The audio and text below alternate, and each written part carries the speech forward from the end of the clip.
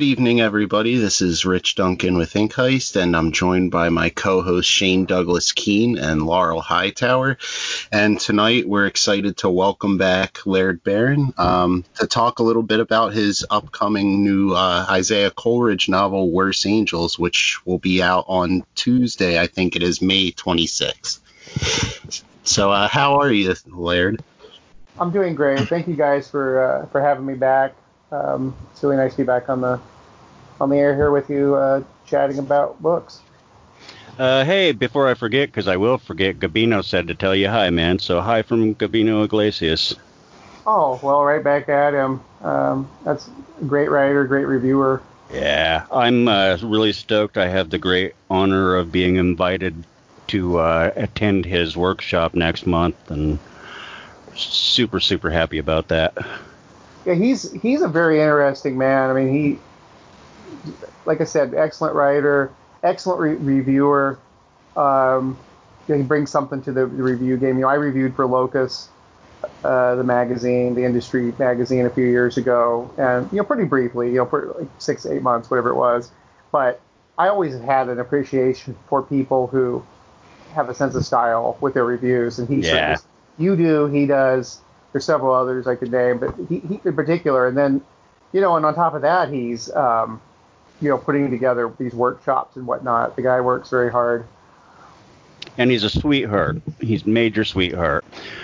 And I had something else I was going to add to that, but I don't remember what it is. So I'll shut the hell up about Gabino for now. Oh, I was just going to say he is the role model that I followed. I studied his reviews, and I still do when I first started over and over and over again because I wanted to grow up to be him, so. No, they're excellent, and they make you want to read whatever it is he's talking about, which is, I think, the vividness of the reviews. I'm a big fan of reviewers that can do that. There were a couple reviewers for Locus who could do that. I just, there's a lot of good reviewers, but there's not that many reviewers that bring that kind of sort of vividness to it. And I always appreciate that. Yeah, me too. And that is, in the end, that is the intent. When you review a book that you enjoyed, you want people to tell you they bought it. And so he does that very well. Yeah. So, Laird, I know the last time we had you on, one of the things that we talked about was kind of how the Coleridge novels were going to start kind of gearing towards like meshing, the crime side with the weird side. And I just wanted to start off by saying, like, that was one of the things, because you announced this book too, I think, on that episode. That was one of the things I was looking forward to, and I just finished it the other day, and I really love how you brought that together. And, I'm sure my co-host can chime in, but I'm curious to see, like, how people respond to it, because, like, I was expecting the weird, but the one thing that kind of took me off guard was kind of how much, like, it creeped me out. Like, there was parts of it that definitely, like, gave me chills. Oh, I'm glad to hear that. Initially, when I wrote the first Coleridge novel, Blood Standard, there's never, you can hope, you can lay the foundations and hope for the best, but there's you can't presume that there'll be another book, especially in a series. You can't presume that there's going to be a follow-up, or that you'll even sell the first one. And so my intention, initially was just to do straight crime, and I think Blood Standard is pretty, there are little hints in it, but they're pretty tame compared to what I'm capable of inflicting on people. And Black Mountain, of course, for various personal reasons, slid a little farther into, like, Silence of the Lamb or Red Dragon territory. Not at all on the plot or even the mood, but just that kind of baroque. Yeah, which is it's still well within the accepted boundaries of crime and mystery and that kind of thing. Yeah. And that was partially, I think we talked about it on the show. My dog was in a bad way, and she made it through, me writing the book, but then not too long after. But I was exhausted. And one thing that I know how to do, I know how to write a horror story. A straight crime novel was something that I was, and I'm still learning the ropes. But I leaned a lot more heavily into what I can do almost reflexively, and it still stayed within the boundaries. Worse Angels is I just have to admit, part of what motivates the tone of Worse Angels is my dog died, and this is the first major project I've written some stories, and I've written essays and whatnot, but this is the first novel that I wrote without her. And I have to admit, I'm not the same person that wrote the first two. Nah. So basically I was interviewed recently, and I guess it'll appear soon, but I was talking about grief and how grief is, if it burns hot enough, it's kind of like, I was in Montana a few years ago visiting my brother, and there had been a forest fire there the year before. And of course, in Montana, everything just grows back rapidly. But nonetheless, you're walking around, and just right outside his house, he lived up in the mountains at the time, there are trees standing, and they're burnt. They're just miles of trees that are, and some of them even had a little bit of green on them after, I guess maybe it had been 2 years. But, it was still within a pretty short, geologically speaking, pretty short period of time. And I remember just walking through there and how the fire had burnt through everything. And things were going back, but it was different. The landscape was never going to be the same. And that's kind of how I feel about grief. If it's deep enough and it burns hot enough, you'll recover. If you don't die, you'll recover. But you're not the same. And, you may come back stronger, but you're just not going to be the same. And so I didn't even try.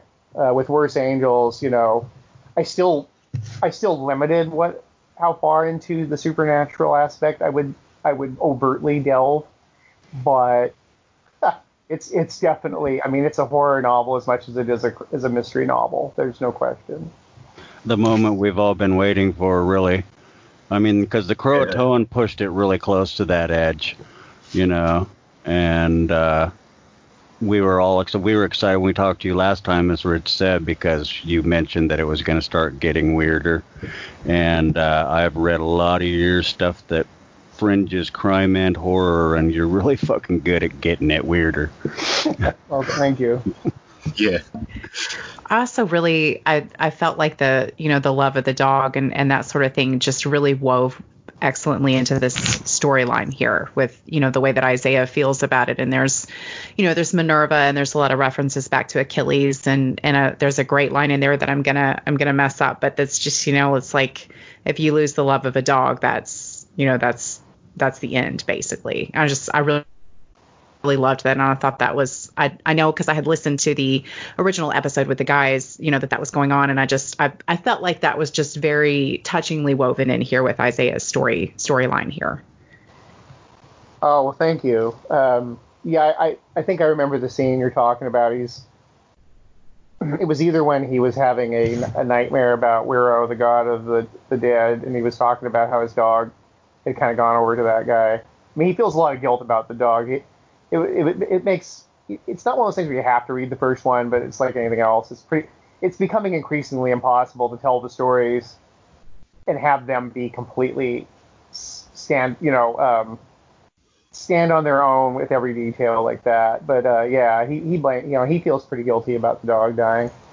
It wasn't really his fault, but you put an animal in harm's way. And Coleridge isn't really, in my view of him, he's not necessarily a soft touch when it comes to animals. He likes his steak rare, but he's just, and he will put a dog in danger if it's part of what they're doing. But he does love, he loves who he loves, and he loved that dog. And of course, he loves the dog he has now. But to me, that was just something that that is something that I've never experienced it, but you can lose the love of people, but you lose the love of a dog. I can't think of anything. Even in your imagination, you're like looking back. Could I have done more? That type of thing. I can't think of any. For me, I personally can't think of anything worse. Everybody says, you have a first-person narrator, but you can't kill them. Well, I've actually killed my first person narrators more often than not in the short fiction, but touche. It's a series, but you can do other horrible things can happen to them. And to me, as somebody who's kind of looked down the barrel a couple times of the Reaper, there are things worse than death by far, and that would be one of them in my book. Oh, I agree, man, entirely. That's a loss that doesn't go away. I mean, you get better with it, more comfortable, but you don't ever, like you say, you're never the same again. But you're good at taking that emotion and informing your story with it.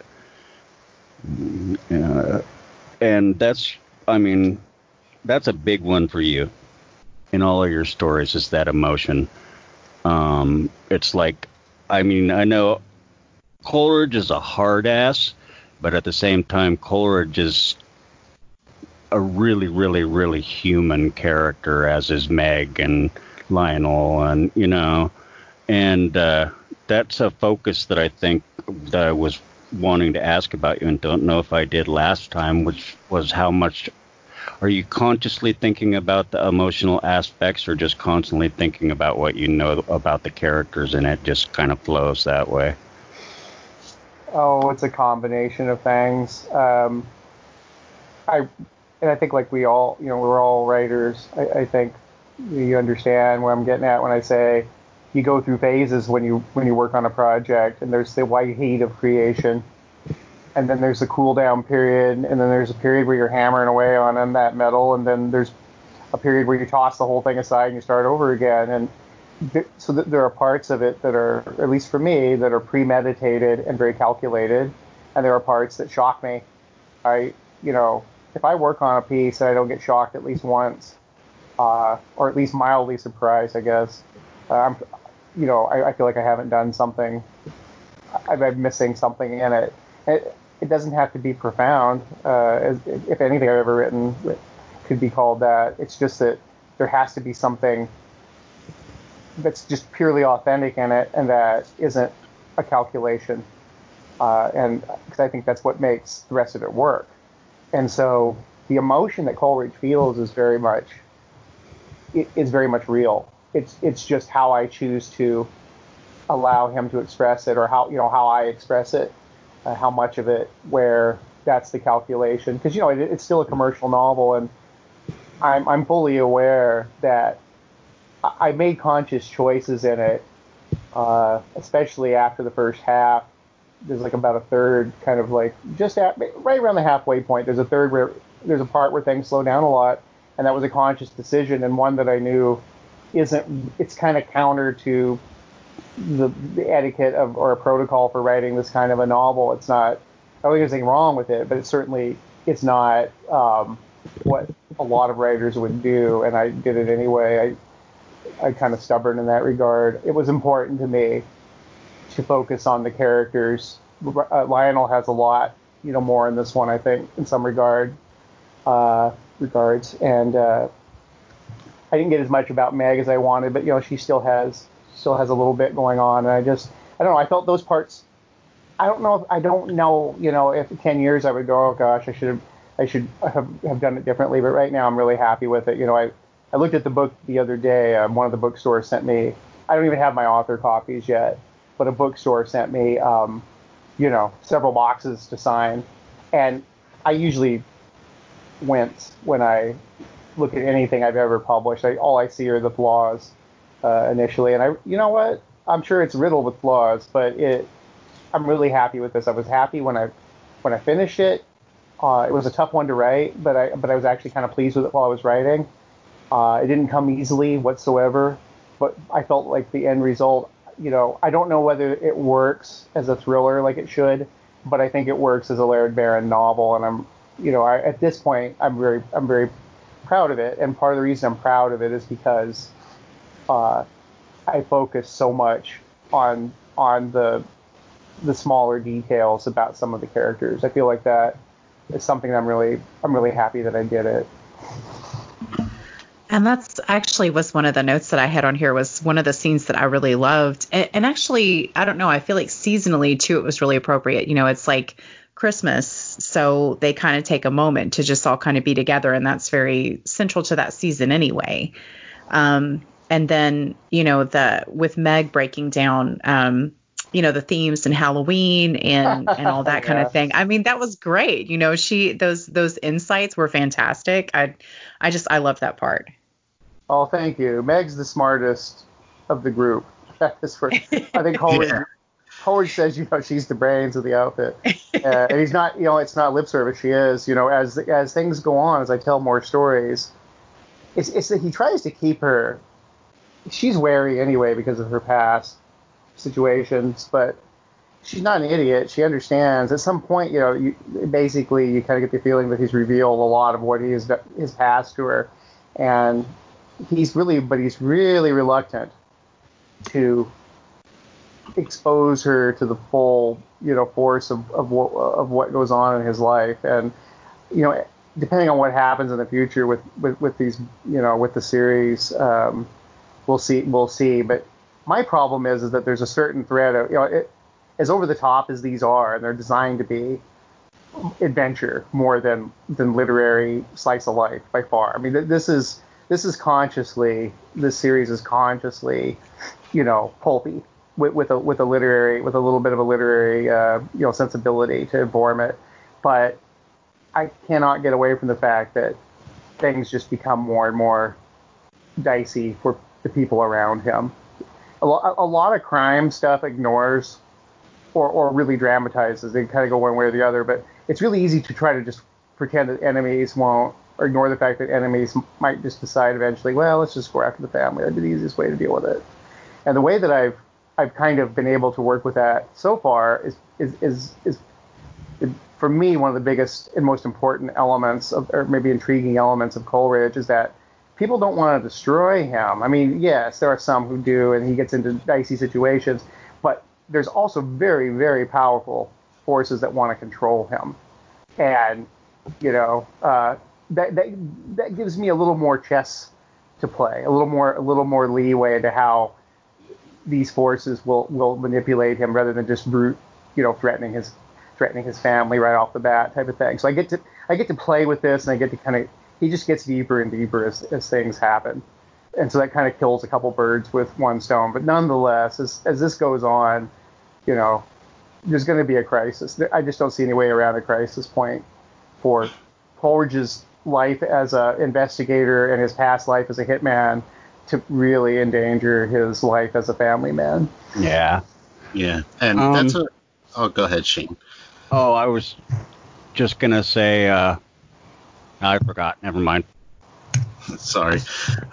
Yeah, I was just going to say that's a pretty interesting point, because one of the things that I noted about this book and that I liked was, you know, kind of the change that you kind of see with him. Like when I started reading these books, I kind of viewed him, like you said, as kind of just like a badass. And like one of the common things you see in like stories like this, like someone who might have ties to like organized crime or a dangerous, you know, profession and stuff like that, is kind of like, you know, their rule is usually like, you know, don't get attached to anybody because that creates weakness. So I thought it was cool to kind of see him, you know, kind of veer out of that past that he was, you know, known for, and kind of, you know, start to become that family man and see him change that way. But also kind of how you played with him, like his physical things. Like, you know, a lot of these people want to try and control him because he's kind of just like a brute force.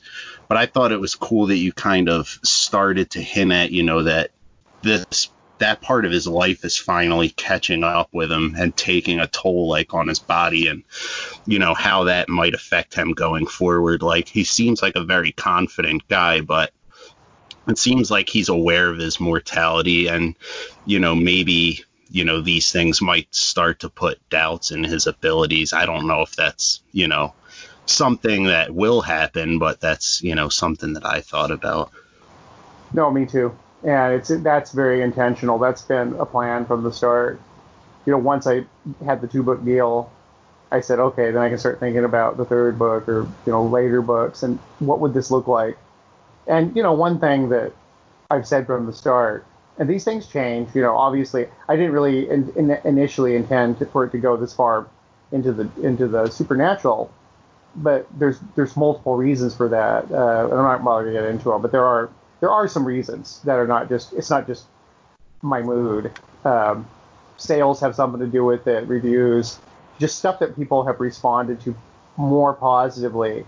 And now that I've gotten, kind of my feet under me writing this kind of thing, Blood Standard was only really my second full-length novel. So, it's not like I have a bunch of novels under my belt even now. I think I have 5. And I'm starting to get blooded, but I still feel like compared to writing short stories, I really in my own head have a lot to deal with. But, I always planned though, for his mortality to be an issue. And it's kind of ironic. There's like a paradox going on here, because there's something else, especially now that I've just said the hell with it. I'm going to go much farther, into that supernatural direction. There's stuff going on with Coleridge that, he's not a regular person by any means, but he is mortal and he does suffer. And if I do enough books, there will, each book takes you forward at least a year, and some of them will probably jump forward farther than that. And so I have a finite vision, for how long how many books this series would encompass. And, we're talking 7 to 9 to 10, somewhere in there. There's a story, there's an overarching story, and there will be an end. And, if we get that far, Coleridge is going to be not in the prime of his life by any means. And he's one of those guys, as I have learned last couple of years. I had a pretty rough, nothing like him, but I destroyed my body with blue collar work, and I'm now, at 50. I am definitely noting it. And so I can extrapolate what his life will be like at 50, at 60, and it's not pleasant. Yeah, go ahead, Laurel. I was just gonna say, it's because I'm sure like one of the comparisons you probably hear is to Jack Reacher, the Lee Child novels, and I feel like that's something that's just like, it's just never addressed in that, and I feel like Coleridge is so much more, I don't know, human, and I like this element of it. It's the humanity of it. It's the fact that you're not going to be able to take that beating without there being, an effect on you. And it's something that I like seeing explored, because, what does that do to the psyche of somebody who has lived forever on their strength, on their ability to just be the biggest brute force in the room? No, you're right. I mean, I appreciate the observation, and I that's kind of how I see it. That sets him apart. He's comparisons to, if he were 20 pounds lighter, he'd be compared to Parker or to Spencer, Parker's creation. It's inevitable. He's going to be compared to Jack Reacher, whatever. There's not, I outside of just not writing him, I didn't really know how to escape that, except just to write a Laird Barron character. And Jack Reacher is a Lee Child character. He's not a Laird, and Isaiah Coleridge is definitely. If you read both of them, you're beyond the surface. There's just not. They're not the same. And I can vouch for that. Yeah, I've read all the Lee Child books, and I agree with you wholeheartedly. Well, I've addressed this in a couple essays, but or interviews. One thing. I've written about 70, right around 70 stories, I think I've published, and a chunk of those are novellas, long. So it's probably closer to 100, it's probably closer to 100, 120 stories even. But one of the, I have several veins or threads that I really come back to. And one of them is, of course, the tough guy, or in Jessica Mace's case, the tough woman. And one thing I have learned, though, that there's sort of this infinite variety. It's not really infinite, but it may as well be. There's like almost this infinite variety, no matter what the subject is. You'll never stop coming up with something new to say about about love or hate or just the human condition in general. And I think obviously stories about pulpy tough guys are by comparison are much more limited. I could still though write the rest of my life and not, if I do it correctly, there's just still going to be variation. And Coleridge is and I think I mentioned this last time, I consider him kind of like a synthesis of a lot of these hard-boiled lead characters that I've written about, these arm breakers and Pinkerton agents and secret agents and whatnot in the past. And he's sort of the synthesis of those characters. Like he really is the best of his type that I know how to write at this point. And so I feel like there, that I've done a lot to separate him from some of the other similar characters. Of course, on the surface, you're gonna draw all kinds of comparisons to any number of tough guys in this line. But I just think, especially now with the with the supernatural component, there's not a lot of writers that are doing that. I mean, obviously, you've got the Parker series and all that, but it's just this is even different than that. And so that's one thing I am very confident about. I'm very happy to be doing. I feel like this is mine, and as I write more of these, it'll become more pronounced that it's mine.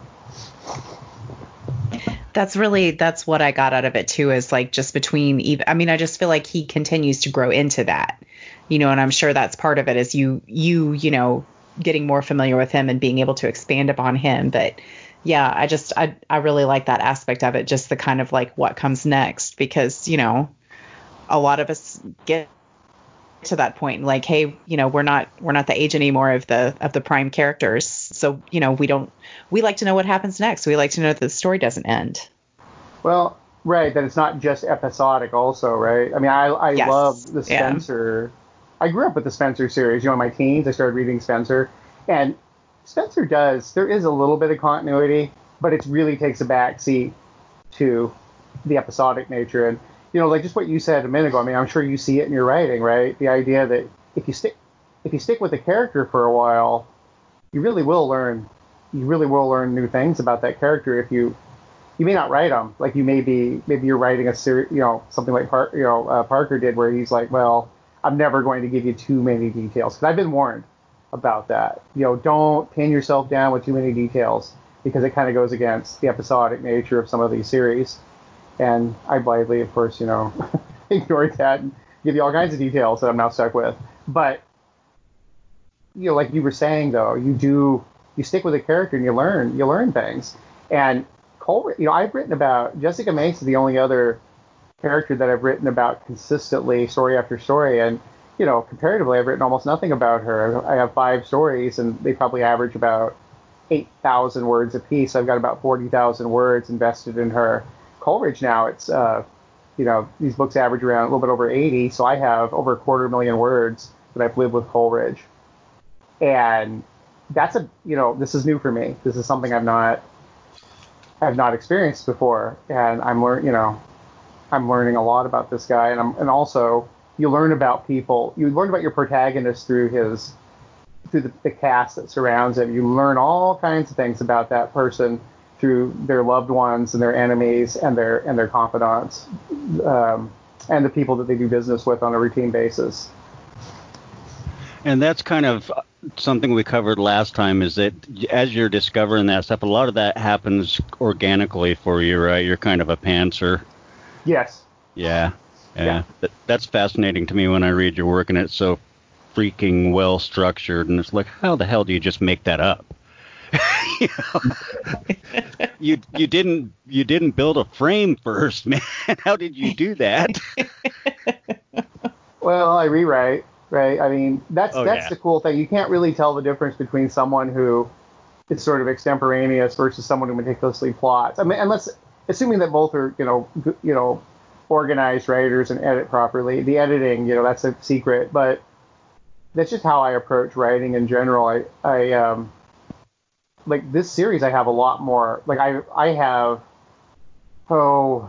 at least 20 pages of maybe 30 pages of notes for possible future books, stories, scenes, anywhere from a sentence to a paragraph to like a chapter that are just random things that may or may not ever appear.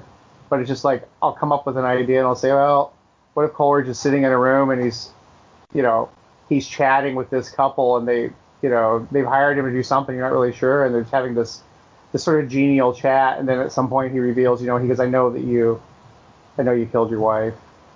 And I got that from it was just a scenario that I just picked up from watching the terrible real life situation where the woman went to Hawaii, got remarried, and nobody knows where her kids are. It's all over the news a couple months ago. Still haven't found her kids. They suspect the worst. Her husband died a few months before she fled and the kids had disappeared. Her brother killed her husband in self-defense and he mysteriously died. And then she married a guy like just weeks after all this, and his wife had died like 2 months before. And it goes on and on like that. And there's a lot of questions about insurance and all that. And I could just see Coleridge, and they're living in Hawaii, and they finally got arrested. But I could just see a scenario though where Coleridge or Lyon or somebody like that is just having dinner with them, and then start laying it on them. I mean, this life is crazy, and it doesn't take much to tweak it and make it work in a as a scenario for these guys.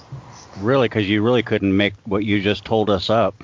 No, and I'm not remembering all of it. I'm just paraphrasing. Yeah. So the point is that the way all my work, or the vast majority of my work, has kind of existed within a couple universes. In my mind, there's a couple realities. There may be a third one, but essentially there's two. There's the old Leech reality, and then there's like sort of the Imago sequence reality, and all this stuff happens in them. And I jot down some notes and things, but once I've written about a character, I have to make sure and go back and check, like what how old was the brother, that kind of thing. What year did I say? But one thing I don't have to worry about is what they're going to do, because generally speaking, there's some surprises, which I really welcome.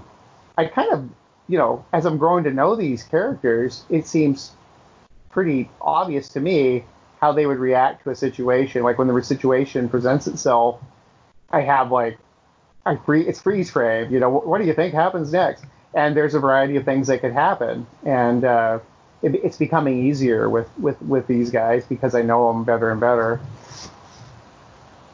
And I think. Oh, sorry. Go ahead, Shane.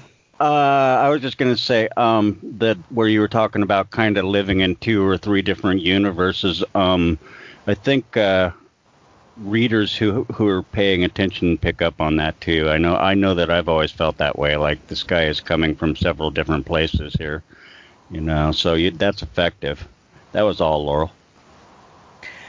Well, I was just gonna say, because I always get on this outlining thing, but I think I like what you said about it's like the more that you know the characters, the easier it is to know how each situation is going to play out, because the more intimately you know them, the better how they're going to react to things. So I almost think more than like a structured outline of where you're going to go from A to B to C to all the way to the end. If you know your characters, then you can go with them. Agreed. And I find for myself, especially, I'm not exactly prolific, but I am amassing a body of work, and I do worry about things like stuff you don't have to worry about in an individual story. You have to worry about when that story is collected with 20 or 10 other stories. If people read them all back to back, it changes things. So it's like a meta game going on. I'm thinking about a lot of things when I'm writing something. It's never in a void, even if it may look like that when I'm done. I was worried about how it was going to reflect on other stories. But what I was going to say is, the way it works for me, maybe the most important component of this is I know when to do something surprising then. So if I know what Coleridge is likely to do, or how Lionel is likely to react, for example, or Meg, I know also how to organically and plausibly throw a loop into that, have a character react in a way that you didn't expect.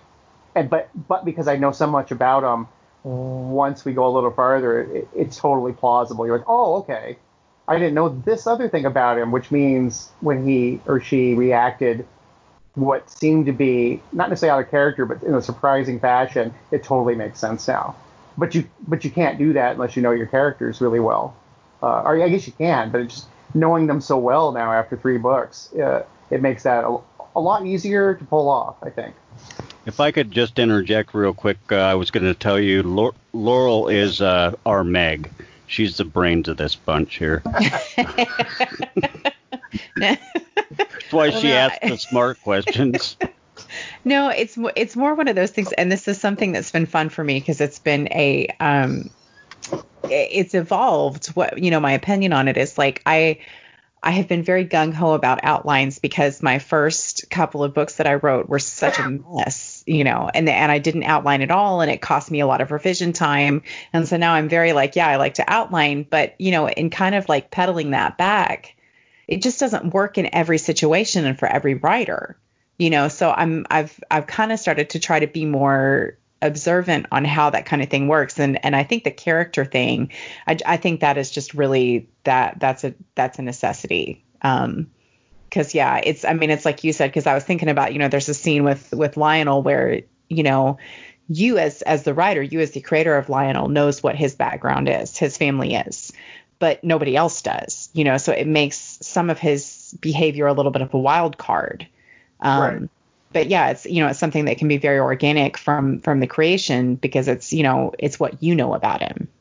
Well, 2 things. One, you pretty much are saying about outlines what I think, what I believe, just better. I use them when I need them, and I did use an outline for the first Coleridge novel. It was more of a bullet point outline, but I did chart a path, and I deviated from it. But I do think everything's different, and no two writers. Pardon me, I'm trying to cough here. No 2 writers are the same. That's a trite observation, but it's absolutely true, and I feel like it kind of needs to be addressed periodically because everybody's looking for advice. Especially newer writers are always looking for advice, and so if you're looking for advice, okay, well there's something that's really important to know is that it's okay to do things your way.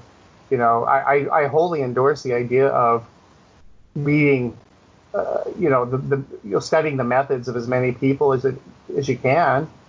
You never know it's like throwing mud at a wall. You don't know if you don't know where you are as a writer or who you are as a writer, then that may be a method of helping you find it. But there's just it's kind of confusing maybe, but I find it to be hopeful that you aren't stuck doing it one way or the other, and you're not doing it wrong. The only thing you could ever do that's wrong is if you don't do what seems to be working for you. If you allow yourself to be, I don't know, if you allow others to dictate to you, or if you second guess yourself. That's the one neat thing about writing is you can write another book.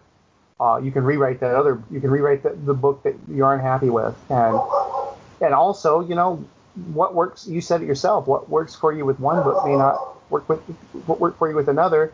And there's another aspect I'm noticing, now that I've been writing since I was a little kid. I've been professionally writing for about 20 years, and I'm not the same person I was 20 years ago on many levels. And stuff that I used to do, I don't operate that anymore, that way anymore. So I think that's a great observation. I think it's important, that we toss it out there, periodically. It's just, you have to. Nobody can tell you that outlining is the way to go. It may be the way to go for you. The second observation is, I was just going to say one thing about Lionel. You know a lot about Coleridge, although obviously not everything. I've never, ever, in the first book, Lionel mentions a little bit about what happened to him after he got out of the military. But you don't know where he comes from. Like, he'll occasionally make sort of like vague references, but I have intentionally, you don't know whether you really don't know much about him outside of just sort of vague comments that he's made, and that's something I've intentionally engineered. I don't think you need to know. I think guessing is good enough with him. I think so too, and I think it's so strong as a character too because he's he's garrulous. He talks. He's not the, the cliche like I'm not speaking because of my wounded past. He talks all the time, and so it takes a little while to realize that he's not speaking anything of past substance. To me that just rings very true. Well, thank you. I really appreciate that. Because he's dark. I actually, my theory about, because I'm still learning stuff about him, is that he's the scary one of the two. There's not to spoil anything, but I am, here's the deal. Initially I drew these guys big, broad archetypes. That was 100%. I didn't want to quite go meta, but the first book was very much intention. The intention was, this is what it is. And it's following a very well-trod path and a very established, venerable tradition. And I'm going to put a spin on it. I'm not reinventing anything. And of course, as the books go by, then now I'm doing more and more of my own thing. But Lionel, I talked about this last year when I was on the road, is that Lionel, if you just, and I don't blame anybody for making this assumption, but he really does come off as almost like a cliche initially. He's the wounded veteran has PTSD, and he's an alcoholic and all that. And so the assumption obviously is, Coleridge makes it, his military service, has really damaged him. But there's a scene, that allows me to set up, if people stick with it allows me to set up the counterpunch. And that is, Lionel just looks at him like he's an idiot at one point, kind of pitifully, and just says, no, I was already a drinker before I went. I was already essentially had all kinds of wounds, psychological wounds. I was never happier than when I was over there shooting people, in warfare. And so, put that in your pipe and smoke it and wonder how you feel about him. I constantly want to unbalance, because one of the things that I noticed, and I'm using this, is when I went into the marketing meeting for the original book and was pitching, what the second one would be about, I was the only guy in the room, and they were all the editors, the president of the company was there briefly, the marketing personnel, publicity, and they all to a person loved Lionel and were like kind of swooning over Lionel a little bit, which, hey, job done, great. But I just nodded and said, okay, this is interesting. And I have worked very hard since then, though. I don't want to say punish anyone for basically objectifying him and kind of, want to kind of be like a Care Bear kind of thing about him. But he's not who you think he is. And that's not necessarily a bad thing. I'm not saying he's evil. I'm just saying he's a man. And he's not, the cliche that I set him up to be. And now I'm able to kind of pull the tablecloth out from under all the drinks, and hopefully they remain standing. I love that. Yeah, you do an interesting thing there too. Sorry, Rich, go ahead. No, you're good. No, I went first last time. Go. No, I was just gonna say that's kind of like an interesting point, like what all the stuff Laurel said kind of about Lionel, and that he doesn't need to like talk about his past, but it set up like a really cool scene that I thought. I think it was just even like one sentence where he kind of like references like the people who raised him. Yeah. And Coleridge is like, my ears perked up. And, they've always been kind of close, throughout the series. And I thought that part there, like that he perked up, like it just kind of shows like even though it wasn't really much, it kind of shows, like how much they trust each other and stuff like that. And I thought it was cool, but also how Lionel, I think at one point, asks him, like, would you say you know me pretty well? And Coleridge is like, yeah. And he's like, you never really, know somebody's full story.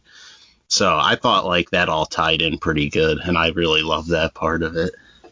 Well, Laurel, thank you. And she said a minute ago about him being garrulous. I'm like, I've known people. The thing is, he's based on certain people I've known. I mean, everybody, I think we all do that as writers, but, I have to cop to it. He's modeled on about 3 people that I've known. And there are some people who are really garrulous, really open, but they're not open at all. Like they just, you think you heard their story, and then you realize when you start analyzing it, and you don't, because why would you? But if you sit down and you start analyzing, you're like, wait a minute, he didn't tell me shit. I don't know anything, really. He just, and in this case, I remember the point you made, he's talking about people who raised him, and Coleridge said something, wow, your parents are like dicks. He goes, I'm talking about the people who raised me. And that was his comment. It was like, no, I didn't say anything about my parents. So, I don't know. I like Lionel. I really like Lionel. He's the second string character, though. I mean, the books are about Coleridge, and Coleridge may or may not be a reliable narrator, but I do enjoy that I can kind of flatten or round the various characters in Lionel, as I need to. And Lionel's fun to occasionally make a round character, and I think surprise people, because people just want to think what they think about him, and which is not wrong or anything bad. It's just that I'm playing a kind of a long game with him, and I'm kind of chuckling as it plays out. Yeah, we've talked about that a little bit offline, and I won't go any farther than that. But that was what I was going to bring up, was the when we had Hank Early and Ian Pisarcik on, one of the things that we commented a lot to them about was their supporting characters, because they were so three-dimensional and so real and so sympathetic. And I mean, most, like you said, most pulp, serial series like that, there's basically stereotypes for the most part, and these guys come in and they look like stereotypes, and then you start making us know them, and you realize there's no real true stereotype here, just in the appearance of one. Well, I want to say, take a break here for a second and say, Hank Early is a really great writer. I can't say we're friends, because I mean, we're friends, like we've met online a few times, so I like him and all that, but I just, I consider him a boon comrade in this business, and somebody that I really have grown to admire as a writer, because I knew, I think most people know that's, it's Mantooth, and I knew him as Mantooth earlier on when he was writing horror, and he can do Shoebox Trainwreck. That is a fabulous collection, and he's always been, if there's magic, it's almost like magic realism, but there's a strain of terror that he can evoke when he wants to. But I think that his power is that he seemingly effortlessly, and I'm sure it's very hard. If it's effortless, it's probably, that means it's difficult. But he really just draws characters so well, and so there's so much empathy. You may not sympathize, but you understand where they're coming from. You can see their point of view, and I love I love this new mystery series that he's been working on, and I don't really have a point to make outside the fact that he is somebody I don't talk enough about. But I highly admire him. I think that he's somebody that's really doing the good work in the field. And we're in full alignment with that. But that's the thing is that I think you're managing to pull your series together right up there with him, though. So I have read all of those. I've read all of yours, although I still need to finish the last of Worse Angels. And if someone said which one of them's better, I'd say read both of them, because I don't know. So I think it's another of those examples. I think we all are. We're in a field where even when we're working like almost on the same patch of land, we're planting something different. There's just no, what he does and what I do are only superficially, similar. It's the same thing with me and John Langan, somebody that I'm very close to. We're both horror writers. We both tend to write long stuff, and we write weird horror. In our short fiction, it's all weird horror, and but we couldn't be more different. I think the whole field, you can kind of just go through the whole field and see that even when we're tackling similar themes or subjects or whatever, there's just such a variety of approach and result, and I just look at it like, this is a wonderful aspect to my career, is that I share it with people, and yet we all have something different to offer. Yeah, and it's I don't remember now. Sorry, I lost my train of thought. So yeah, Laird, I know too, the last time you were on, we kind of talked about, setting and like New York as a state, and like how a lot of crime fiction, like it's New York City and not really these other areas. And I know that you had said you were going to do Horseheads, and, it's not necessarily a literal depiction of it, but like I've been through that area quite a bit. And I thought you just really kind of captured the feel of that place, because it's like set like in a valley, and, it's kind of, some of those areas, it's kind of like almost like a clash of like urban and rural. And I feel like you just really captured like that atmosphere of that place. And I was just curious, if you had, visited out there, like during the course of your writing process, because like I knew you said it wasn't going to be like actually, Horseheads, but I feel like you really captured the feeling of that place. I did not make it there, and for various reasons I intended to. And so what I did, I would have taken great liberties anyway. I mean, it'd be almost impossible to find geographically, in the state, to find the exact dimensions of. I even looked at maps and stuff, trying to like plot it out. But one thing I did do is I talked to people who lived over there during and after. Like, it was still in editing, but like I had written it, and I started talking to different people and who have experience. Like, one of them is a surveyor who surveyed through there. They were all, my descriptions according to them were really good. And the other thing that I did is, obviously, I read a lot about it. Like, I read a lot of first-hand accounts of people who have lived there, like in the last 20 years. But I also I found drone footage, like people who have like several hours of. You can go to YouTube and find like a bunch of videos of people flying their drones all around the valley there, and I want to say some of the. I'm trying to think there was another city nearby that they were flying out of, and so I was able to kind of, make it till I make it, essentially. But ultimately, because I was creating such a creepy, almost singular kind of a place, I really didn't want it to be 100% of a match anyway. So I wasn't that. I'm not, I just felt like I really need to take some poetic license with it anyhow, because I don't want to cast aspersions on anybody. It's just that it's in the story, it's a very dark place. But then and historically it is. The history of the slaughter of the horses and some of the other stuff that went on around there. But then when I start talking to people who either live there or live nearby and have spent a lot of time there, they're like, oh yeah, that's right. I'm like, okay.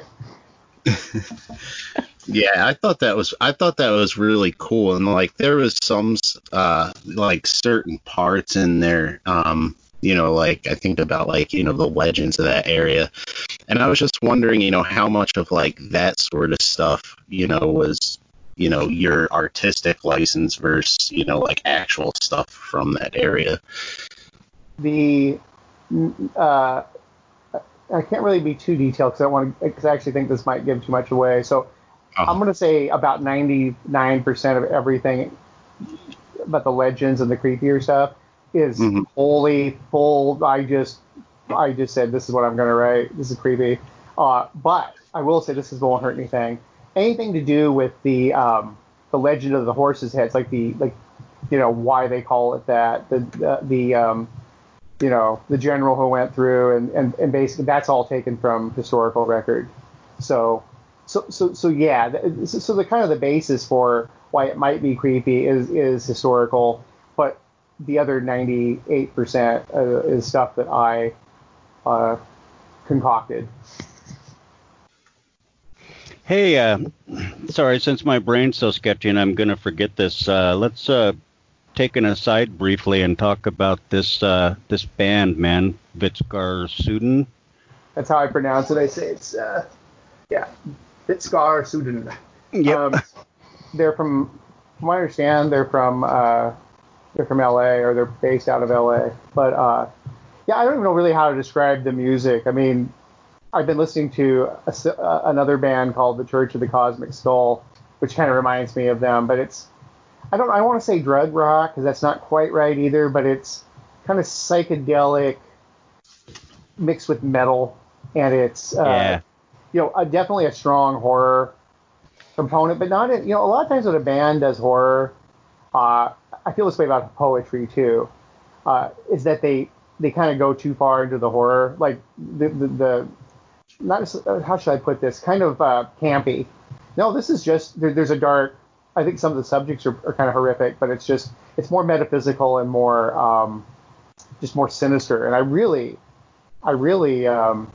enjoyed it. And what happened is one of the band members, one of the leads in the band, the lead guitarist, or bass player actually, and does vocals, Martin Garner, approached me, and he said that he, I don't know if other members of the band are, but that my work had been an influence on him. He really enjoyed my short fiction and stuff, and asked if I would listen, because he had seen, I think he had seen that I had talked about liking Lustmord and some of that kind of music, and I said, heck yeah, sure. And I don't know him. It's a new band, so I had no idea what I was getting into. It might be terrible. And I started listening to it. I just went, oh wow, this is fantastic. And so when they went live today, the album went live, and they gave me I gave them a quote, that I've been listening to the music and loving it, to use on their site, and they gave me a few codes to download the full album, and so I gave those away on Twitter earlier. But the response has really been excellent, because it's definitely a niche. I mean, genre, and so the response was really good. Everybody. I do have a lot of musicians who are mutuals on Twitter, and which is really cool. And I've actually at this point had a few bands that have written songs based on my stories, and so I'm friends with a lot of people, relatively speaking, and so some of them were coming forward going, hey, this is fantastic, and I know that you listen to their YouTube, the song they have on YouTube. I know you liked it, so it's. Yeah. I wish them all the best. Obviously they they won their way into my heart just by, liking my work. But on top of that, they're absolutely fabulous. Right. So. And yeah, I spun through the rest of that today. It just was irresistible to me. And it's kind of like you nailed it with that. I was thinking of it kind of like psychedelic metal symphony, Yeah. It's edgy, but it's not. It's soft in places, and I was just going to say that Dawn of the Monolith is my favorite of the album. Oh, I would have to listen to it a few more times to decide which one was, because it's kind of that first experience is kind of like, oh wow, that's awesome. Yeah. Oh, over and over and over again, so you kind of forget which one had the most impact. No, but thanks for bringing that up. I like I said, I get asked to listen or read a lot of stuff, and a lot of times I just can't. I mean, to the point where I just cannot do it for various reasons. A lot of times I'm just exhausted and just don't have the time to focus on it. But and just and you can only do so much anyway. But this was a pleasure. This was a no-brainer. I had to. After I listened to the first couple, and then they gave me the rest of them to listen to, I was like, oh yeah, this is something people, I love it. Like I said in my quote, I was talking about it's on top of my playlist. And I was going to talk about it over a month ago, but I decided that I'll wait until, that basically there's something to talk about for everybody to check out. Because what I was listening to was stuff that wasn't open to the public, as far as I know. So. Yeah, wonderful, and I really wish them a lot of success. I think they will be, actually. I do too, and yeah, it's Vitscar everybody listening, go check it out. You'll love it. And I'll let us segue on to talking about Laird Barron some more. I'm glad you brought that up though, because I feel kind of silly, but I didn't really know that was a subgenre of music, was something that was sort of horror based, and now I'm terribly excited. So. Oh, and Laurel, before we go any further, I apologize if I accidentally, because I'm sitting here second guessing myself, if I refer to you as Lauren. We have two really good friends named Lauren, and so I'm used to going Lauren. So I apologize if I did that. No, so, you have not, but I am extremely used to it in any case. I mean, who names me Laurel? That doesn't. Right. I think it's that's wonderful. Just is asking for trouble. It's a cool name, yeah. But Laird. yeah. Lard. But no, or Lade or something. I live in paranoia, so I'm sitting there going, oh God, I hope I didn't do that. I'm so used to talking to her. So, but anyway. It would roll right past her though, because it's like she said, I see it in tweets and stuff all the time. Oh, tell Lauren we want her to read it too. And it's like, who's that? Hey, I will. Must be Laird's friend. Yeah, that's Lade's friend, huh? Oh, the Lade thing. That is kind of funny. My second story that was professionally published was in the magazine of fantasy and science fiction back in the end of it was, I think, officially 2003, but I got it in 2002. And Gordon Van Gelder was the editor at the time, and he always did a intro. Right above the story, you get a few lines about the author and something pithy usually. And he introduced me as Lade. Lade Baron. That was a typo. I'm like, that's a collector's item for sure. So. What a glorious start to my career. Got Absolutely. Sometimes, yeah, names can stab you in the back even when they don't seem like they're all that suggestive of anything, because it's like my brother-in-law, his last name is Hoff, and he was bowling with some buddies, and he lost to one of the other guys, lost a bet, and the guy starts yelling, I beat Hoff! Like, dude, tone that shit down. Yeah, you're in public. Well, I've mentioned this before, but it's been long enough. I'll go ahead and just mention it again. I'm a big fan of the late great Carl Edward Wagner. I don't know if you guys are familiar, but he was a major editor, very similar to Ellen Datlow stature. He did his year's best horror fantasy. I don't know if it was fantasy and horror, just horror. I used to read him when I was younger. I can't remember quite the title, but that's what he did. He was a great writer.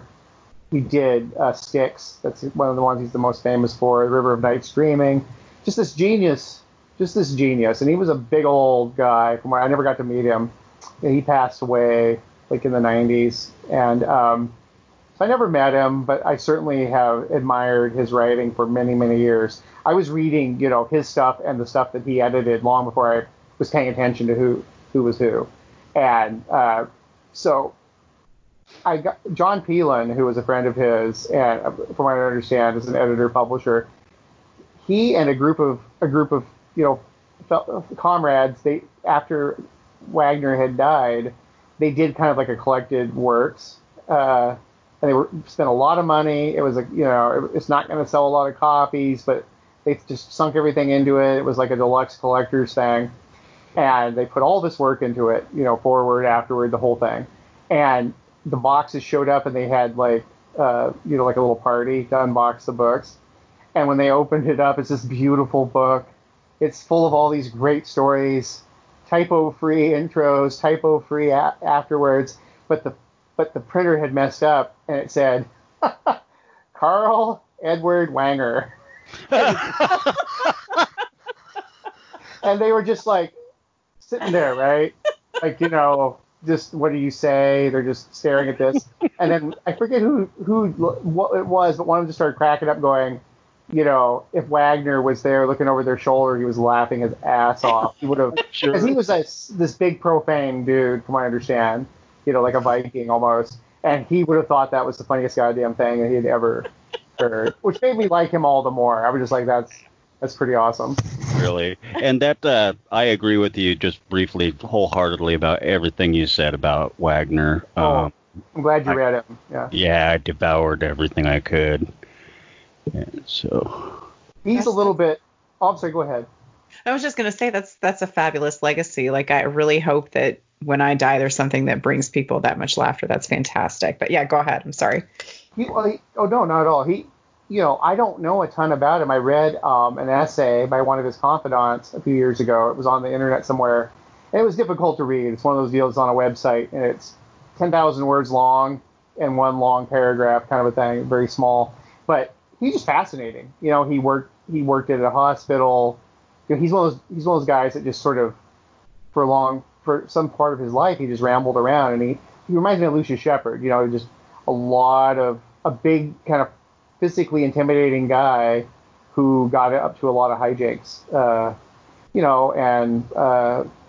And just someone that was colorful and probably deserves a biography. But his work as an editor and his work as a writer are just, I think, are very important. And like I said, I don't assume anybody knows who he is, because he never had this giant out of our neck of the woods status. But within this neck of the wood, everybody should know who he is. And Yeah. I like I said, he's a little bit of I have to say he's a mild influence on me. And I say mild only because I didn't start really deeply reading him or studying him outside of just accidentally when I was young until, like say 10, 12 years ago. I wrote an afterword for Centipede Press, which just does great work. They did a two volume omnibus of his fiction, and I was able to revisit all that stuff and then write a piece about him, and I was really proud to. But he is somebody, over the last 10 years is in my mind when I write. He's unique. There's not. He kind of does the same thing that Michael Shea and I've tried to do, where he'll take something that's, okay, this is venerable, this is tradition, this is sort of like, I won't say a formula, but this is, you know what to expect out of this kind of a story, and then invert it. Sorry. He would do something to that story. I've always thought that Martin Scorsese is another one of those people that does stuff like that. Quentin Tarantino, to some degree. These people who, there's musicians who do this. They'll lull you in with something that's easily digestible, because you're familiar with it. But then they do something to it. Maybe they do a bunch of things to it. And I've always felt like Edward Wagner was one of those guys that, if you just read him on the surface, you just, okay, he's a pulpy, basically horror writer. But if you understand the genre, if you have any, familiarity with the genre, you quickly realize, no, this is, especially back then, he was doing something that was, generous in some ways. Transcendent. Yeah, really. Absolutely.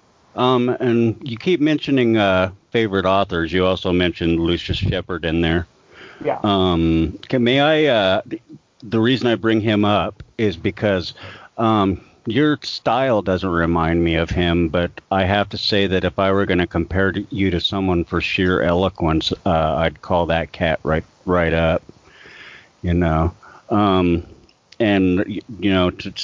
As a point, if you don't mind, I'm going to read a very, very small section.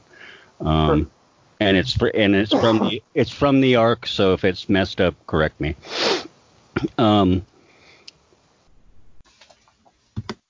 Nature is everything plotted to a gnat's ass. Her vast blueprint overwhelms our ability to fully comprehend the true shape of reality.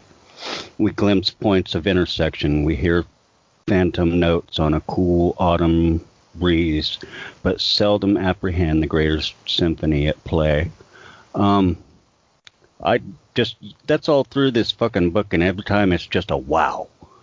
I mean, your turns of phrase are captivating, mesmerizing to me, and that's the part of you that reminds me a lot of Lucius Shepard.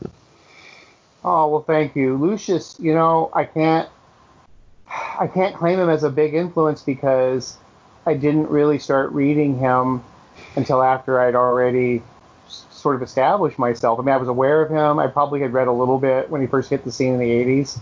But I actually started really reading him around like the early aughts, maybe 2005, 2006. He had this sort of renaissance where he was publishing with Ellen Datlow sci fiction, and he had those just beautiful novellas there, like Jailwise and Ambibigik and things like that. And as time went on, obviously, I started reading him more and more and more. He is at times ubiquitous. He's one of those guys that disappears for a while to go have adventures and comes back and writes for a year and writes 12 stories. He's just, and 5 of them are novellas and a short novel also. And he's just, he's somebody that, another sui generis. You can see that he's influenced. I think he talked about that probably very freely, openly. Very much influenced by European writers, but also South American writers. I want to say Borges is somebody. I personally like Borges as well, so maybe that's just me, projecting that. But I know that he liked Milano and guys like that. And of course, he spent a lot of time there. And so he has this sort of dismissiveness as his career went on, this dismissiveness toward the constrictions of, you can only have a paragraph be so long, or sentences should be short, or whatever. He just did what the hell he wanted to do, and he was really, I think, very, I won't say unparalleled, because there are some really great authors. Peter Straub, we were talking about earlier, was one of them who can do this. But for most people, for most writers, they'll never parallel his ability to turn a phrase and to do it over and over and over and over again. To do it in Twitter, or in he wasn't on Twitter, but like on Facebook, he just, or in the message boards, when he felt like it, when he was feeling bellicose, he would start ranting about something, and he's just off the cuff. And I was told by many people who knew him, this is how he was in person. He's this big, garrulous guy who has the eloquence of any poet worth their salt. And I became friends with him. One of my great regrets is not meeting Roger Zelazny before he died. Another one is that I lived a couple hours away from Lucius, and we had a plan for me to drive up there in Portland. I was living in Olympia, and hang out. And I got super sick, and I was sick, and then other things, in my life happened. And then he moved, or I moved, and or maybe we both moved, but it just didn't come to fruition. And I have to say I really regret that. But even so, I talked to him enough over the years, probably at least 8-9 years. I spoke with him, frequently, and I don't know. I felt like he's a kindred spirit. The other thing I'll say about him is that he was a really generous person. He, as a writer, especially, can be competitive. Lucius was really supportive. Lucius, was really, really nice and really supportive about my writing, even from the beginning. Within the first couple of years, Lucius had my back, and I remember him fondly. Yeah, what an experience that would have been to meet that guy. He's got had such a interesting mind, Yeah. So. Yeah, I bought a bottle of, I can't remember what it was. I remember talking to him. I said, all right. Went out and bought a bottle, and the plan was just to go crash on his couch in Portland and just chat. And then I got walking pneumonia a couple days later, and it never, and then one thing, life just said no. It's just what happened. Life just said no. That's too bad. Yeah, I always wanted to meet the guy because I live in Portland, but it just never was in the cards. I never had the guts, I hadn't started doing what I do now and hadn't built up that skin, so. I hear you. I know, and he was, on the surface, he's intimidating, and yet he would have been happy to chat with you. He would have been very kind. It's sounding like that from you and everybody I've talked to about him. So it's good to leave that kind of legacy behind you that, hey, not only is this a great writer, but it's also a great person. Yeah, I agree. And everybody, I went to KGB, which is the bar, and it's a hole-in-the-wall kind of bar there in New York City. And Ellen Datlow and Matt Kressel and others have that reading series once a month on Wednesday. And we did like a memorial reading, like a wake almost, for Lucius. And There was a bunch of us there. There were, and that's the thing. The place was just, it's always crowded, but it was just packed. It was literally, there was people out in the hallway, and there was just, it went on for hours. I mean, people talking about Lucius, and I don't know. It doesn't matter to you when you're gone, unless you believe that you linger.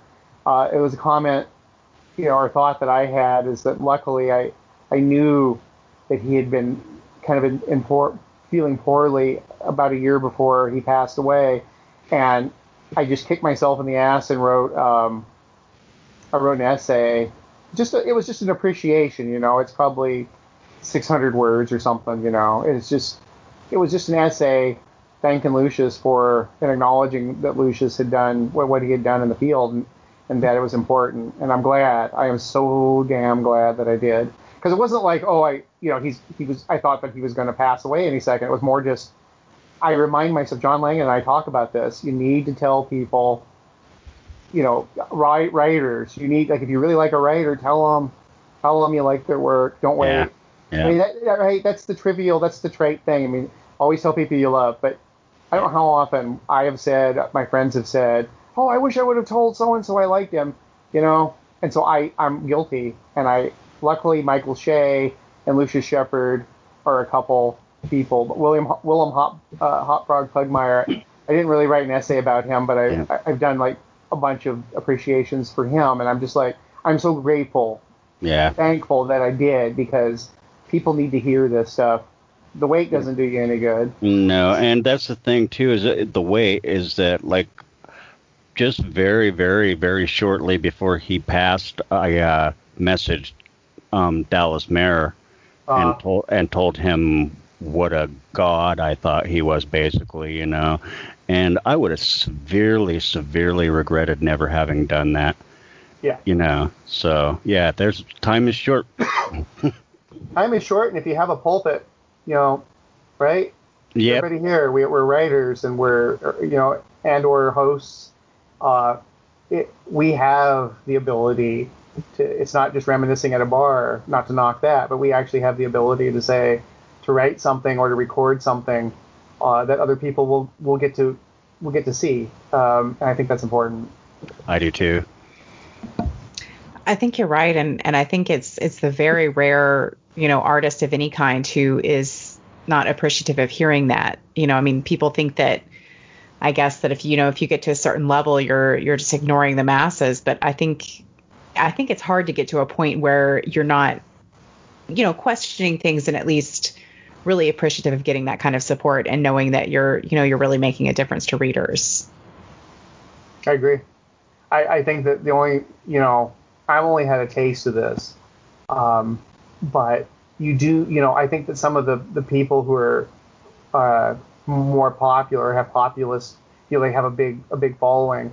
One of the reasons that they withdraw, I think the main reason, and obviously it won't be true for all of them, but I think for a lot of people, it just gets exhausting. There have been times where I've completely left, and I only have a tiny cult following compared to somebody, like somebody who had bestseller success, for example. I'm not even talking about Stephen King, but just people that, maybe a couple rungs under that. But Peter Straub is a good example. Not to say that this is anything he's ever done, because been around. He predates all this social media stuff. But the point is that you get to a certain point where, you're just exhausted. You're exhausted all the time. And it's not just because you have boatloads of fan letters or emails or whatever. It's just it's just so hard to interact with so many people all the time. And also, the more people you interact with, the vast majority are going to be really positive. But it's kind of like if you're working, at some kind of a job where you meet and greet the public all day. It only takes a couple out of the 100 that you meet in a day to basically, make you want to quit your job. And I do think that's, that happens with some of the, with some of the more successful people, whatever the field is, but definitely in writing. I think it just gets hard. And there's also the fact that, if you're a decent person, you also feel kind of guilty that you can't keep up anymore. When your friends list jumps up into the thousands, and it's all those birthdays and all those, congratulating people on their successes, the stuff that was easy to do when nobody knew who you were, or just a few did. It's not a matter of you're too good for it. Absolutely not. It's just that you don't. There's so. What's that saying in The Hobbit? I feel like a piece like butter spread over too much toast. That really is a thing, and so I give people the benefit of the doubt when they kind of achieve success and start sort of distancing themselves, because I do realize that some of them are probably just jerks, of course, but the vast majority are just defending themselves to some degree, and I try to think of it that way, as they're just trying to keep body and soul together, keep their sanity. Yeah. And it's a hard emotional task. If you decide to take on being a writer, you're not taking on glamour. People will think so, but at least for me, a lot of times it hurts like hell. I gotta tell you guys something. This is something I kind of came up with the other day. I was talking to Jessica M., my significant other, and just very important part of my life. I don't mean just, as a partner romantically or whatever, but just an important person, support person, somebody there for me. And we were, I can bounce ideas off her and things like that. And like I said, the quarantine doesn't affect me in a practical sense. It's more I'm weeping watching the world burn. I feel empathy for what's going on to everyone, But practically speaking, my life, I'm chained to the type or the keyboard every day. That's just what I do. That's what I did long before this. But one of the things, like somebody asked me, said, "Well, what are you watching lately?" And I realized that because of all my deadlines that I have, especially with the book coming out, the demand on my time right now is peaking. And so I have all these sort of infrastructure things I have to do to try to make sure that I write the interviews and do all the stuff that needs to be done. And it's really going to be crescendoing next week. But I haven't watched a whole lot of. I haven't coherently watched things. Like I watch bits and pieces. But I realized something that I've been doing now for a couple of years. I watch boxing, like old boxing matches. By old, I mean anything from the 70s or up until like 2000 or so. Especially stuff though that I watched when I was younger. And I am a very, very devoted fan to boxing in general. I'm not an expert or anything like that, but I grew up with boxing when boxing was one of the major events. When Muhammad Ali would fight, or Larry Holmes would fight, or Hagler or Hearns, that was a big deal. Even in Alaska, even in the woods.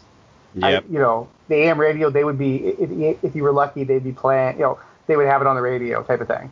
And go ahead. Go ahead. Sorry. No, my bad. All I meant to say is, this is about, it kind of ties into how, inspiration or how we deal with things. I have been watching, at least once or twice a day, I'll watch a fight. And what I realize is that it really has influenced my, not my writing style, but like just, it's almost like a component of my, of my personality now when I write. In the past, I have said, and I still think it's true a lot of the time, that for me, writing is like sitting at a shortwave radio and trying to interpret signals in the static. In other words, I'm sitting there and I'm translating. I'm not inventing it. I'm translating and trying to get this coherent message down for the reader. But the thing that's starting to take over the last few years, has become more and more so, is I'll notice that when I'm done writing, and it doesn't have to be some melodramatic scene, it doesn't have to be a particularly exciting scene, I'll come out of the office covered in sweat. I will literally have sweat dripping, out of my hair. And Katie barred the door if I'm writing like some kind of a tense scene or a combat scene or something. And so what I realized is what I'm taking away from boxing is the obvious. There's a scene in Worse Angels where Coleridge, it's one of those digressions where he talks about boxing. And I concluded it, though, not because of anything other than I thought that it illuminated his character more. But that's the obvious, inspiration that boxing would give me. Oh, well, you're right about it. No, that's not the deeper value that I have gained from watching boxing. What gets me about boxing especially these epic struggles that you can see, is the journey that occurs from round 1 to round 15. People change in those, especially the ones that go 12 or more rounds against evenly matched opponents. People change. People occasionally are broken down and rebuilt. There is a journey that occurs. And I'm going to tell you, man, it's something I almost said it on Twitter, but I'll probably have Coleridge make the observation. I watched the last round of Holmes when he took away Ken Norton's title in 1979. And those two men, at the end of that fight, were so tired, when they were throwing punches, their arms were at their sides, right? And you would watch them lean forward and throw their body so their arm would come up. They were using their body. They weren't putting their body into it. They couldn't lift their arms. And they hit each other so many times that last round, and those are blows that would have knocked out any normal person. Yeah. And at the end of the fight, it was a split. They're standing there. They literally were being held up by their people. People were crushing them, the press of the crowd. And they were both being held up, and their heads were down. Neither were smiling. They were trembling. You could see their legs trembling, and steam was rising from them. They had exerted everything. And I guarantee you, if you were standing near them, you wouldn't smell sweat. You would smell alkaline. You would smell a burning battery. That's what happens when you're that tired. Your body burns. Chemicals burn in your system. And I was welling up. I'm watching this, and I this is 42 years old, and I'm actually so invested. I mean, I knew how it was going to turn out, but I'd never seen that last round before. The camera was really close up to Norton's face, and they announced they were going back and forth between him and Holmes, close-ups. And it was 143, 142 for Holmes, 143, 142 for Norton, and the deciding vote, 143, 142 Holmes. When that was announced, the camera happened to be you could just see Norton's nose and his cheekbones, part of his nose, his cheekbones, and his eyes. I swear to you, he looked like someone, it was very brief, but it looked like someone had punched him in the stomach. I cried. I bet, man. That was a hell of a fight, Well, I didn't see the very end of that fight, but it was brutal, and you can't imagine exactly what it's like to be beat by someone that big, So imagine two guys beating on each other like that for 15 rounds, Well, they just weren't the same men at the end, and from what I understand, Norton was never the same after that, but he, it could have gone the other way just easily. The people announcing were a bunch of veterans, and they didn't, they had no idea who won. And it just, the emotion that boiled off him, I could see it through time. I mean, he's a ghost. He's gone. It was pain, the pain, and I could feel the pain. But it was deeper than that. This was just this. The point being is that there's a journey that takes place in that kind of a conflict, and it's not just the savage beating that people are administering. You listen to the corners; they're like air traffic controllers. They're telling him, you need to remember this, you need to remember that, you need to keep your left up, you're dropping your left. And it's so calm, and yet the guy is so alone. That's the thing, is that those men are alone in there. There was 18 or 20,000 people crowded around him, and they each had their trainers and their coaches with them, but they're alone. They are alone. And that's what happens when you die. You're alone. You don't care how many people are around you. And I just realized that part of the reason, though, what gets me about boxing and how I use it for my writing is that I look at writing as, especially when I'm writing novellas or novels, is that it's a conflict. It's obviously not the same stakes as if I were in a ring getting punched, but I do look at it as a physical, sort of a mental, physical grappling session, sparring session with whatever it is I'm wrestling with, and that's why I have been so attracted to boxing last couple of years, because it's not about just the hoorah of the sport and who gets knocked out. There's something, for me, there is just something else going on there that I identify with, and I think transcends sport. It's something to do with the human spirit.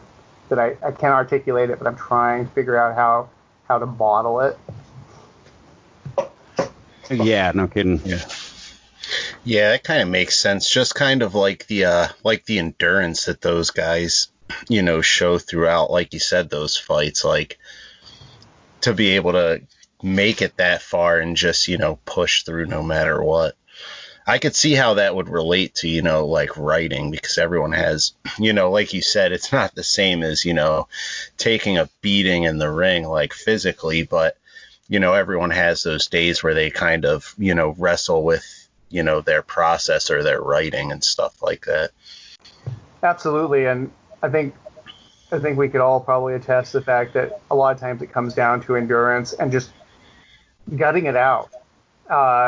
And so that's a lesson that I'm taking from athletes, not just boxers, but all kinds of athletes. I always have felt that my writing has been enriched far more by intra-discipline or cross-discipline stuff than the actual reading, horror or whatever it is I'm writing. I mean, there's value in all of that, obviously, but I feel like I've gotten some of my most useful value from watching how artists sculpt, or how boxers box, or how rowers do their thing. I mean, it's not always a physical thing either. It could be something like, how do musicians craft albums or something. But I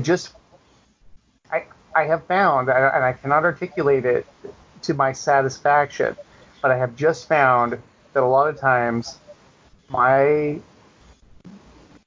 brightest gems that I've picked up out of the rough have had nothing to do with the discipline of writing. They have been something that intuitively is completely not related to that. Yeah, that's a pretty interesting, idea. And like we kind of talked about this the other day, and Shane would probably have better insights into it than me, but kind of like when we were talking yesterday to, Josh Mellerman about Carpenter's Farm and kind of like all the different elements around that. Like I found that interesting, kind of like you said, how you could take something from other disciplines like music or, other forms of art or even sports or, stuff that's not even related to writing. Because a lot of times that's what you kind of hear is, seeking that inspiration just in reading and writing and stuff. So I've always been interested when I hear writers say that, they're influenced by stuff that doesn't necessarily have to do with writing. Right. Yeah, and you can fall into that vibe too, and it just becomes kind of a thing that you're doing without even really thinking about anymore. If you're kind of adjacently working with someone and you're all just right on this certain wavelength, and not even talking, but somehow getting the job done better than you would have had you planned it. Right. But that experience with the Carpenter's Farm was that we had a musician on it, we had a poet on it, we had Josh writing the novel, John Skip wrote some music, Michael Bailey wrote a couple stories, so we all kind of just riffed off of each other, and it turned out really good. No, I haven't sat down and read it yet, but it's pretty. Can I have a chance to just want to see everything? I don't know if is it done now? Are you guys finished? Yeah, it's over. All right, so I need to get with it then. We're doing it again next year, though.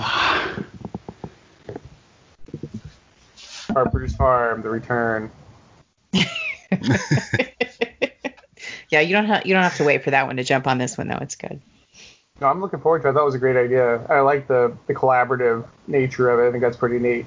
That's one thing I haven't done yet that it's kind of on, I won't say a bucket list, but it's definitely on my list, is I want to do a collaboration with, like, say, John Langan. We've talked about doing that for a long time, and I really, he's not the only one I would like to work with, but he's the only one I'll mention for now, but that's something that I would like to do. That would rock. Yes, it would. I would love that. Yeah. Yeah, I just read his novel, The Fisherman, for the first time a couple months. Yeah. Oh, yeah. Yeah, I love that book. No, listen, I'm biased. He's my friend, so buyer beware. But part of the reason that, I have a lot of friends now, and I have other close friends too, and that alone won't get me to sing your praises. And the bottom line is John's one of the very best that we have working right now. Agreed.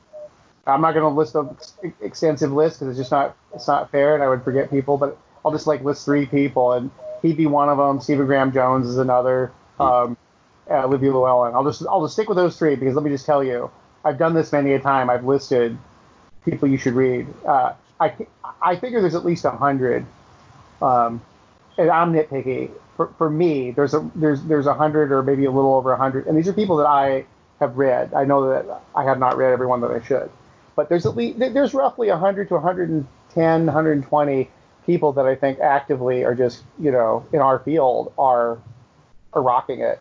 And I know it sounds like a lot to somebody who doesn't follow things, but you figure out of the entire wider horror field, fantasy, science fiction, that's really not that big a number, but it's more than you're going to be able to keep up with reading. And so in other words, I just named those 3, but there are, a lot, but over not 100 others that I could have listed. But I do think, though, I will say this: John, no matter how many people I mention, John deserves to be in that very top of the group.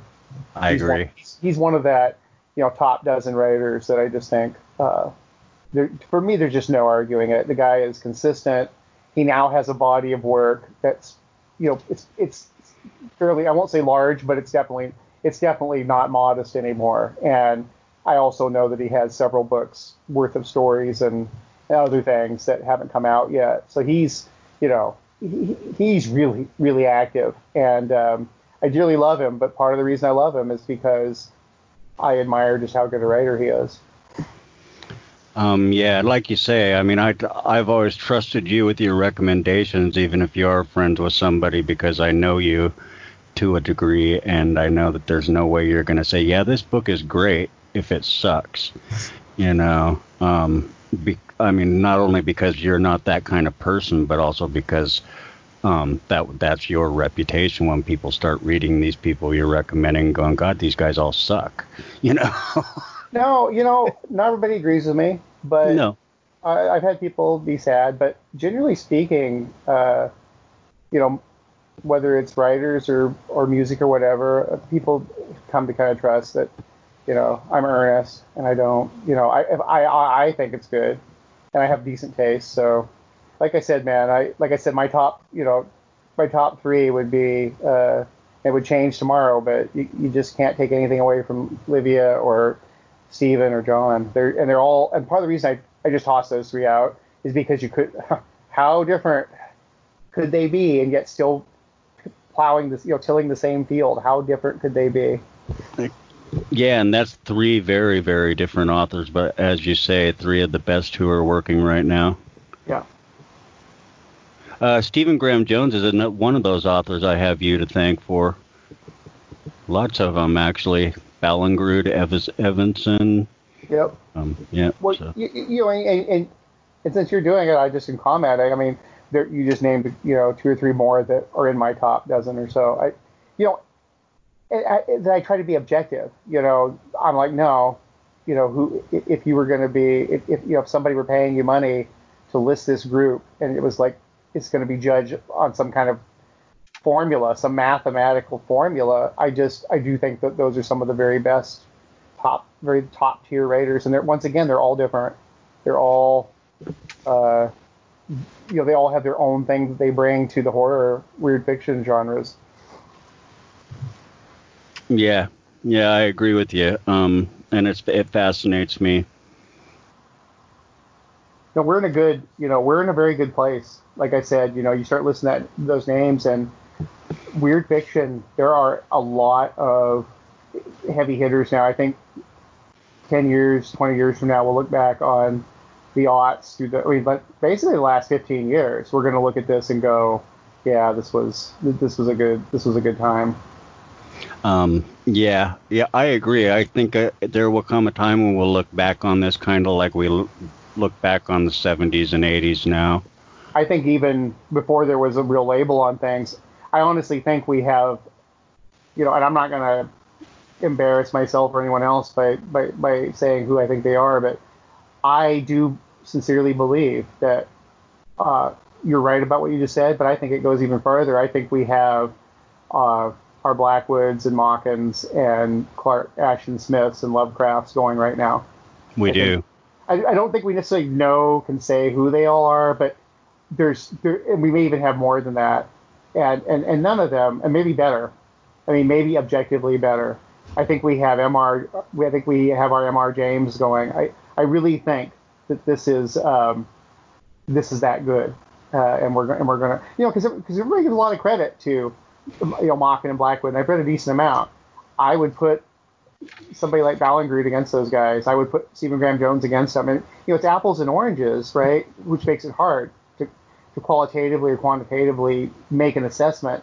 But when I just look at impact while they're alive, and there's a fracture of the reading, the market for reading is so stratified or fractured, that people are even having any success today that aren't bestsellers should tell you enough right there. If you're talking about somebody frequently, then there's somebody that you're going to, that's going to have some kind of a legacy. And I really do think that we have people of the caliber of Aikman, and if nobody else, it'd be Ligotti. But we do have people that can vie. You can never replace those people. I would never suggest that. It's not a contest in that manner. I'm just saying we have people, I think, that are going to leave that kind of a indelible mark on the field, and they're in their prime, a lot of them.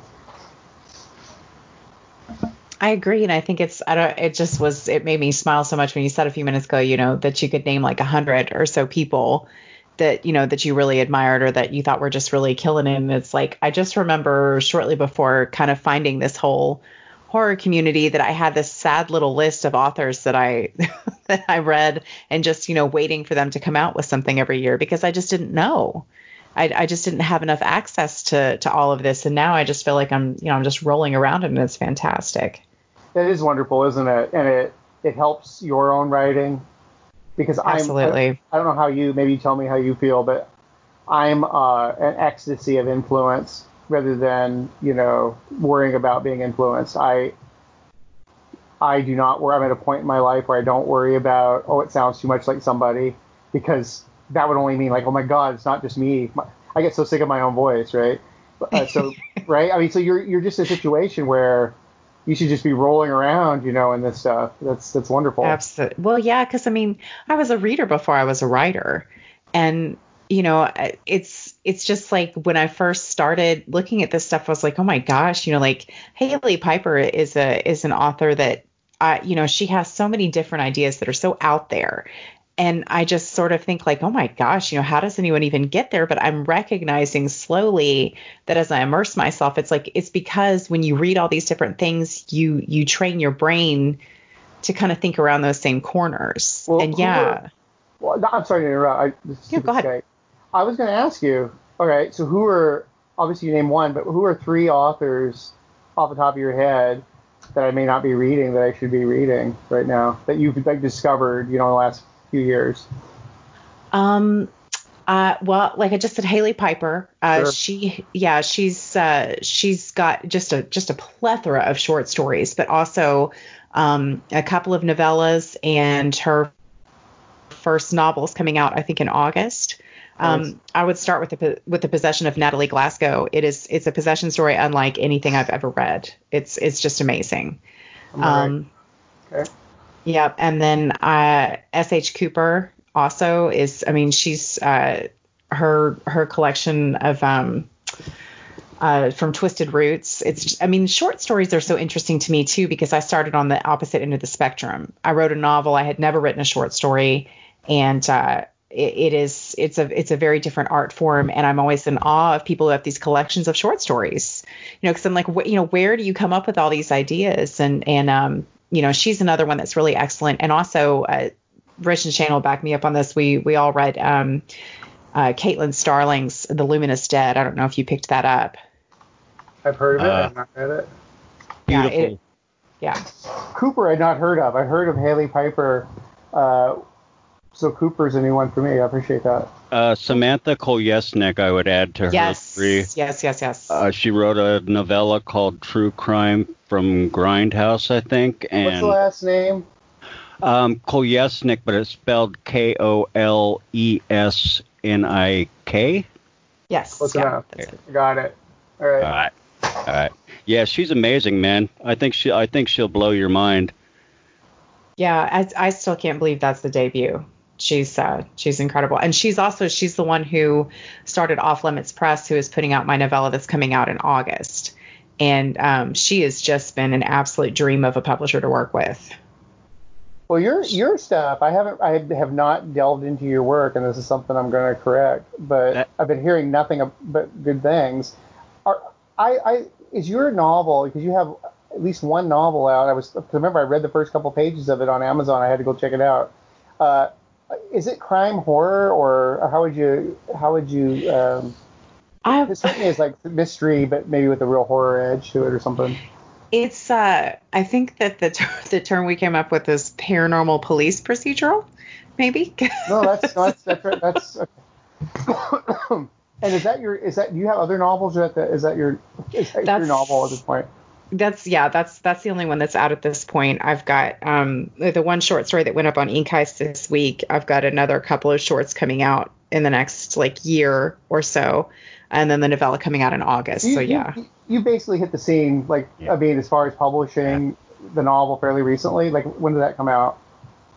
Because I've been hearing about you a lot. I had not run across your name before, and so I'm like, all right. It was 2018. It was December 2018. That's so essentially in publishing yesterday. Okay.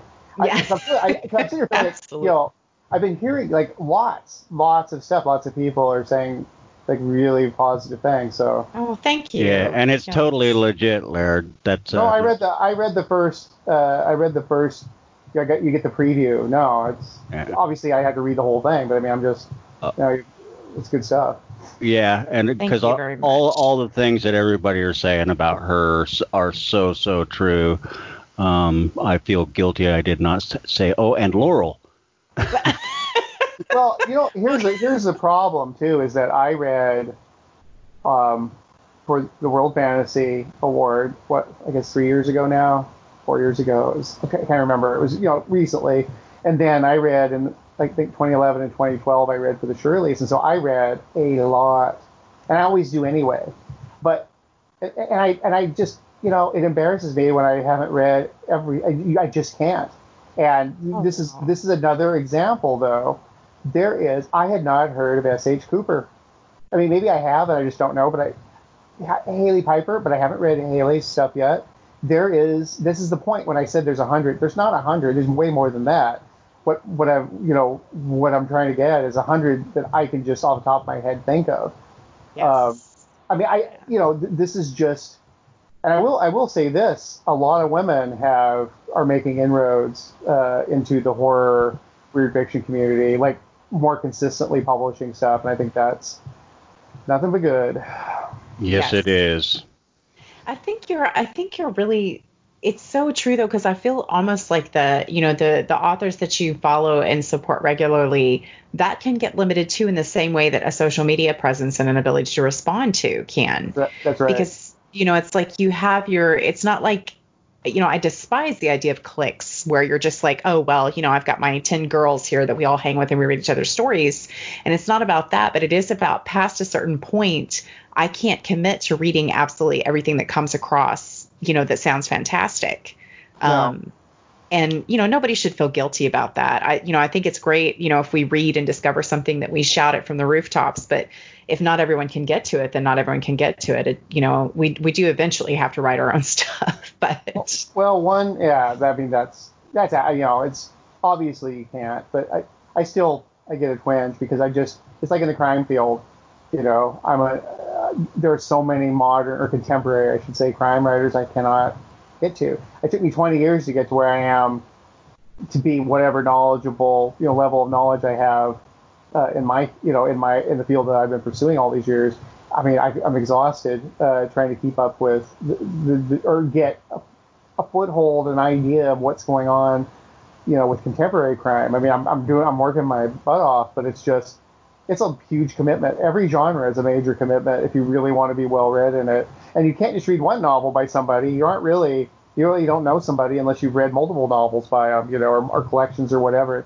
It's an onerous task. But I will say this: Jessica works at a library, and she reads in my field our field quite a bit. But she also reads lots of YA and just stuff that isn't on my radar every day. And she reads like ruthlessly and relentlessly. Like during the quarantine, she's getting like 4 books a weekend, and so she just is just like fills me in on all kinds of stuff. I quiz her, periodically. Okay, what are you reading? Who are the people that if I were going to read one author right now, who should I pick up to read? And that's pretty cool. I do like being with a reader. That really provides someone who yes. just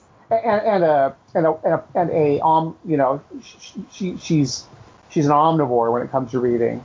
She loves Jeff Ford, and she doesn't have a problem with Rick Riordan. And I'm like, that's pretty amazing. I'm much more like, I like Jeff Ford. I think that, I mean, I'm not saying that relationships can't be perfectly happy if you aren't both readers, but I will say it's when I met my husband, he was the first guy that I'd been on a date with that, like, he had books all over his house. And I was just thrilled because it's like, okay, then he's not joking. He really does read. And, he was just so excited that I was looking at all the books on his shelves. So, it was a nerd love story immediately. It was meant to be. Yeah. That's kind of what happened to me. It was similar. She works at a library. That's not even her major job. And that's why it's kind of tough. But, the bottom line is that I was pretty thrilled that, to be going out with a reader, like a heavy reader. Not just somebody who reads a few books a year, but hardcore. She reads more than I do, and I'm like, okay, this is good. Yes, yeah. My husband reads very esoteric. He reads almost no fiction. He's read none of anything I've written, and that's okay. but it's just cool because the kind of ideas that he brings to it sometimes that he passes on, I just think it's. Oh yeah. I can only imagine, because that's. What a wellspring, right? I mean, most of my ideas come from true, like we were talking about at the top of the show, true crime or historical or just nonfiction, esoteric nonfiction stuff. That's where you get your best ideas. You don't get it from reading other horror writers. That's fine, but that you should be getting your ideas from whatever is outside that. And I think this sounds like you've got your little pipeline now. Yeah, he brings some interesting. Well, actually, I didn't think about this, Rich and Shane, but Silent Key, the one that God may never sell, that's okay. But David was the one that brought me the initial idea for that one. But yeah, it definitely is. I think that's it. It's a shared love that is, even if you're not reading the same things, you're valuing that time to do so. Right. Kindred spirits. Absolutely. Yeah, my wife is that way too. She reads a lot. She gives me my time when I need it. She does sometimes see me sitting here writing as a sign that I'm asking someone to talk to. But for the most part, yeah, same thing, kindred spirits.